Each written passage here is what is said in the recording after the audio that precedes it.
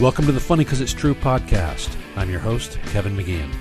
Funny 'Cause It's True is recorded live every other Tuesday at the Second City Hollywood in Los Angeles, California. Storytellers are either predetermined or chosen randomly on the night of the show to tell a true story based on different themes. And this podcast is a mixed bag of some of my favorites. The theme of this episode is Point of View. Two stories of personal perspective all wrapped up with retrospect. Mark Warzeka recounts his version of a story I told back in episode 4. The story of our Chicago landlord's mysterious and reclusive male companion, a man who we came to find out held some pretty dark secrets. And later, I describe a trip to Las Vegas with my fascinating and flirty father, who, while a little tipsy, gave me insight into his adventurous and death-defying past. No time to dawdle. Let's get right to it. First up, Mark Warzeka. I am 35 now, and one thing is that I've learned by this point in my life that I like to try to trust my initial instincts about people. That usually my initial instinct about somebody, if I feel like they're a little strange or weird or something's off about them when I first meet them, I've learned that usually they are. And I've learned to trust this instinct through several experiences through my life, and this is one of them. I was roommates with Kevin, who usually hosts this show, for a couple of years in Chicago. And when we were looking for a place, and we found this house, and it was great. It was like a two-story house in a great neighborhood in Chicago, Lincoln Square. And it seemed like a great setup, great neighborhood. We had tons of space. And the landlord, who was also the homeowner, lived downstairs, and we would live upstairs. So we met with her. Her name was Elizabeth. And she's about 65, and we signed the papers, and we also met Larry. Larry was this guy who lived with Elizabeth. He was maybe 70, bald, big fat guy, pot belly, and we could not understand what their relationship was. They definitely didn't seem to be married, no rings. They had different last names, and they just didn't feel like a couple. They felt like maybe brother or sister, or maybe Elizabeth was kind of taking care of Larry. But we got to know more about Larry pretty quickly because we did move in. And after just a few days of being there, I ordered a pizza. And I knew that the pizza guy had arrived because I heard Larry screaming downstairs, "I didn't order any goddamn pizza." Well, you're at the wrong house then. I don't care what the address is. I didn't order any goddamn pizza. So I quickly ran downstairs and found Larry and screaming at this pizza guy. And I said, "Larry, I ordered the pizza." And he just looked at me and went back into the house and closed the door and didn't say a word. And I got the pizza. Now, a couple days later, we called to get the cable put in. So it's like a beautiful spring day. We've got all the windows open. Kevin and I are both home. The cable guy's up on a ladder. He's drilling, the hole to put the cable into the place. And again, we hear Larry screaming downstairs at the cable guy. He's outside this time in the middle of the day screaming, "Get down on that goddamn ladder! You can't just go around this city drilling holes in people's houses. It ruins the property values. You're all a bunch of goddamn communists. Communists!" To which Kevin said, "I think he's mispronouncing Comcast." But the cable guy got down off the ladder, knocked on the door, and was like, "I can't install cable. This man is yelling at me. I'm leaving." And he left, and we couldn't get the cable in. So we called Elizabeth, and she was like, "Don't worry about it. Just have him come back, and it'll be fine." And we did. But weird things were always going on with Larry. Like, he was up in the hi, come on in. He was up in the attic all the time, and we didn't know what was up there or why. But all day when Elizabeth was at work, Larry was up in this attic walking around. And then every time we saw him, he seemed to not know who we were. Like, he had this big old woman's bicycle that he used to drive. It was like an old, gigantic woman's bicycle that he would ride around the neighborhood. And we would see him around, and we'd be like, "Hey, Larry." And he would just look at us like he'd never seen us before and never acknowledged us. And even when we were at the house, he didn't seem to know who we were. Like, one time he was coming out while we were going in, and he sees us and looks right at us, but just blankly as if we're not there. And then he opens the door, and he lets the dogs out, and they attacked us. Kevin, like, jumped out of the way. One of the dogs bit me. I was bleeding from this dog bite. And Larry didn't say anything, didn't acknowledge it. Just, we went inside. He walked away. And then later Elizabeth came up and gave me, like, a Band-Aid and stuff. But it was super weird. And this was just going on. And we were constantly talking about, like, what is the deal with Larry? And are we ever going to find out what is up with this guy? Well, one night, I was home by myself. And we had a big front table in front of these big front windows that looked out on the street. It was nighttime. It was dark. And I decided that I would like to smoke some marijuana. So I took all my marijuana smoking paraphernalia, and I laid it all out on the table. And I smoked, and I was getting a little high. And I turned all the lights down in the apartment because it's like these windows opened up to the street, and it was nighttime. And I was just sitting there, and suddenly there's like a red and blue flash of a cop siren, like a cop car's out front. And then that giant, like, floodlight that the cops blast at you when they pull you over and they want to blind you so you can't see them behind you, that light is turned and blasts directly in our front windows. And it's just blasting in there. And I freeze. And then finally it cuts out. And I assume that Larry and Elizabeth smell this weed and they call the cops because they don't want people smoking weed in their house. And I grab all the shit and I flush it down the toilet.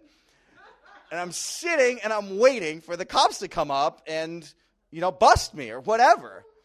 And I'm paranoid, and so it's like weird. And I'm waiting and I'm waiting and I'm waiting, and they don't come. But they're sitting out there in their car. So I got frustrated. I thought, I'm going to go down there and see what's going on. If they're going to do something, I want to know about it. So I put my jacket on. It was wintertime. I went down there, and the two cops were sitting in their car. They're, like, talking and filling out paperwork. And I knocked on the window, and it scared the shit out of them. They, like, jumped and rolled out the window and said, "Can I help you?" And I said, "Yeah, I'm just wondering if everything is okay." And they said, yeah, everything's fine. And I said, "Well, you just shined a really bright light inside my place. I live in this house. Are you sure everything's all right?" And they kind of looked at each other, and the cop on the passenger side said, "Yeah, everything's okay. We just, you know how old people are, right?" And I was like, "Yeah." And he goes, "Yeah, that old guy downstairs. We just wanted to check up on him. We just want to check up on him, make sure he's all right. Because, old people sometimes, they can get confused in things. But he's all right, and everything's fine. Have a good night." Rolled up the window. This is like, okay. They're trying to convince me that they just came by to check and make sure this old guy was okay. Some more time passed. We still didn't know much about what Larry's deal was, but all these weird things would happen. And one day Kevin was going to do the laundry in the mutual laundry room that we shared with Larry and Elizabeth. And he walked into the laundry room, and he discovered Larry in the laundry room. Old, fat, bald, pot-bellied, 70-year-old Larry, naked, except for the pair of lacy black women's underwear that he had on.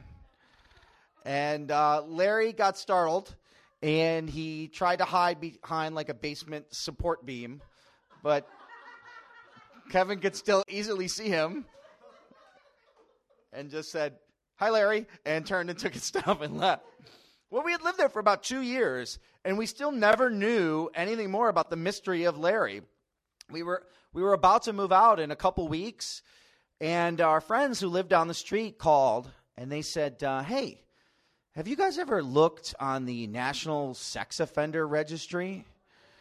And we said, "No." And they said, "Well, you should, because your house is on there." So we went and looked it up. And our house was on there. And the reason it was on there is because Larry, our downstairs neighbor, his mugshot was up there. He's smugly looking at us in that mugshot because he had been convicted of child pornography. And So right before we moved out, we got a big clue as to what might be going on with Larry. And it was a good thing for us, I think, that we didn't find out before then, because that would have been creepy. And just a couple days before we were leaving, there was a for rent sign on the front of the house. And somebody knocked at the door, and I went down, and it was a woman, and she was interested in renting the place. And she said, "Do you live here now?" And I said, "Yeah." And she said, "Is it a pretty big place?" And I said, "Yeah, it's really big, actually." And she said, "How's the neighborhood?" And I said, "The neighborhood's great."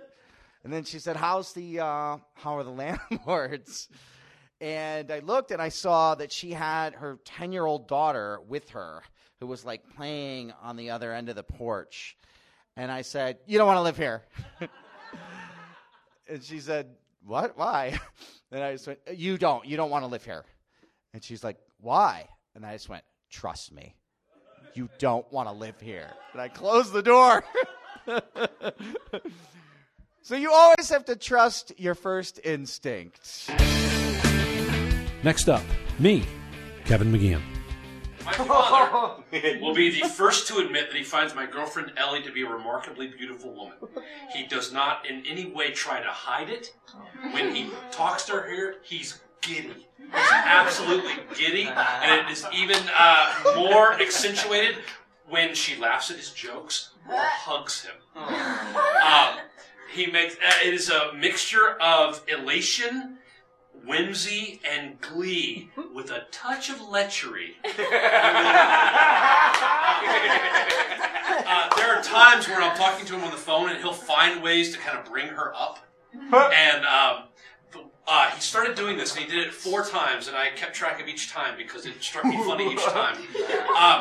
He would say something and just infuse her into the conversation, just inject her somehow, and then he would say something cute and kind of funny, and then he would punctuate it with this. And I'm going to say this about 8 times grosser than he said it. Tell her I said that.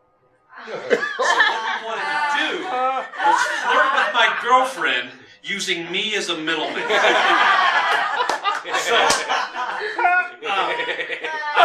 There's a Mark Twain quote that I've always liked that kind of sums up my father's and my relationship.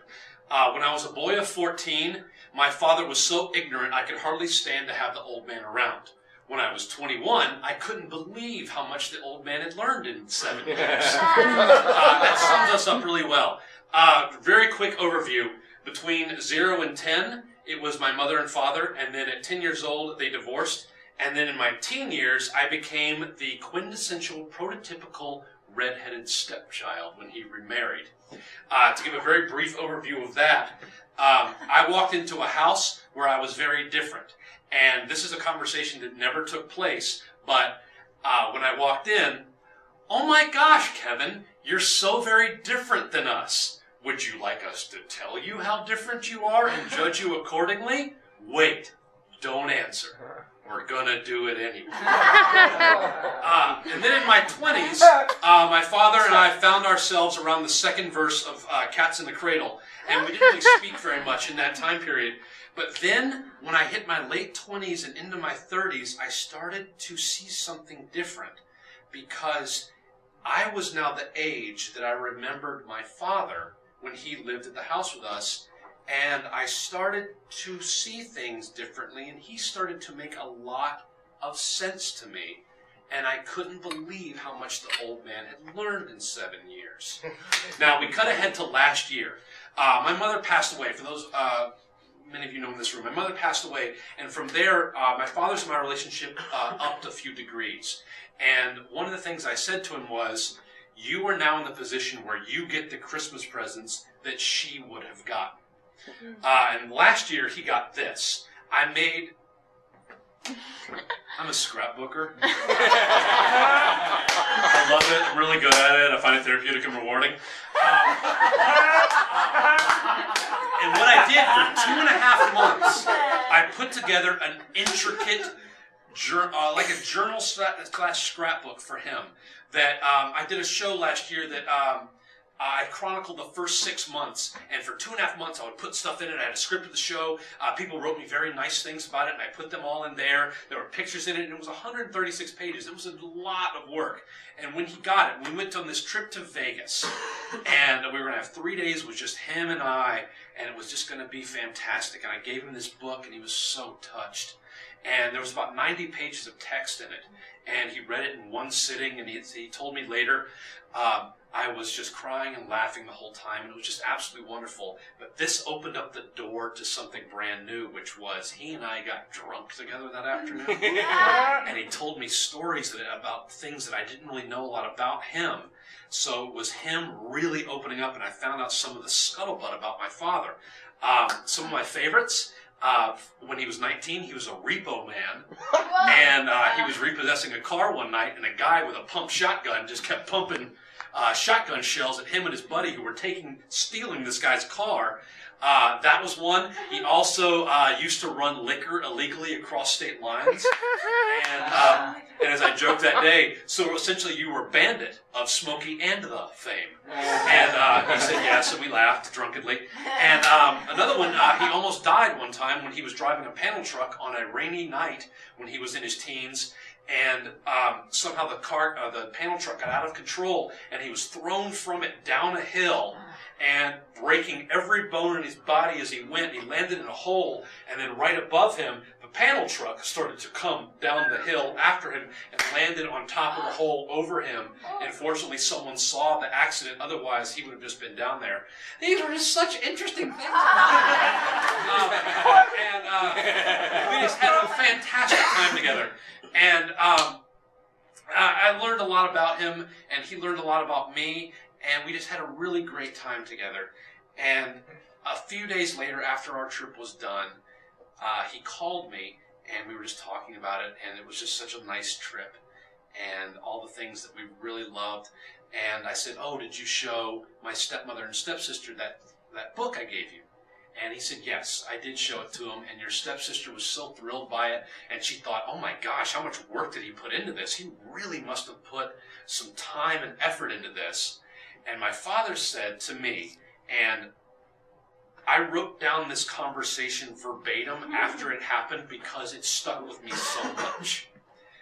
He said, yeah, I was telling your stepsister that I told you when I got this book that I thought, you must be gay. And I said, you never said that to me. He goes, I know, bear with me. And I thought that because you had put so much time and effort and the talent that you have for this, I thought you must be gay. But then I saw Ellie, and I knew that wasn't true. And he paused and then said, tell her I said that. That's it. That's our show. Special thanks to our storyteller Mark Warzeka. Also thanks to Josh Callahan, the Second City Hollywood, and the Comedy Podcast Network for producing the show.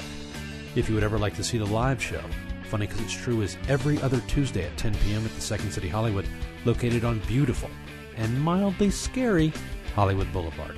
You can like Funny 'Cause It's True on Facebook to find out upcoming show dates and themes. All past episodes are available for free download on the Comedy Podcast Network and iTunes. If you've listened this far into the episode, chances are you either really liked the show or the stop button on your listening device is currently malfunctioning. Either way, if you could, take a moment and leave a rating and a comment on iTunes, conveying any feelings you may have had about the show. The more feedback, the better. Comments are currency here in the iTunes world, so the more favorable comments and ratings, it allows the show to reach a broader audience. The next live show is Tuesday, April 10th at 10 p.m., and the theme will be parental guidance. So come out, put your name in contention, and maybe you'll get chosen to tell a true story on stage, and from there, get chosen to be on the podcast.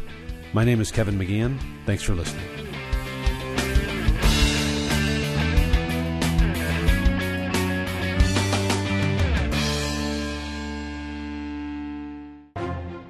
For more funny stuff for your eyes and ears, go to ComedyPodcastNetwork.com.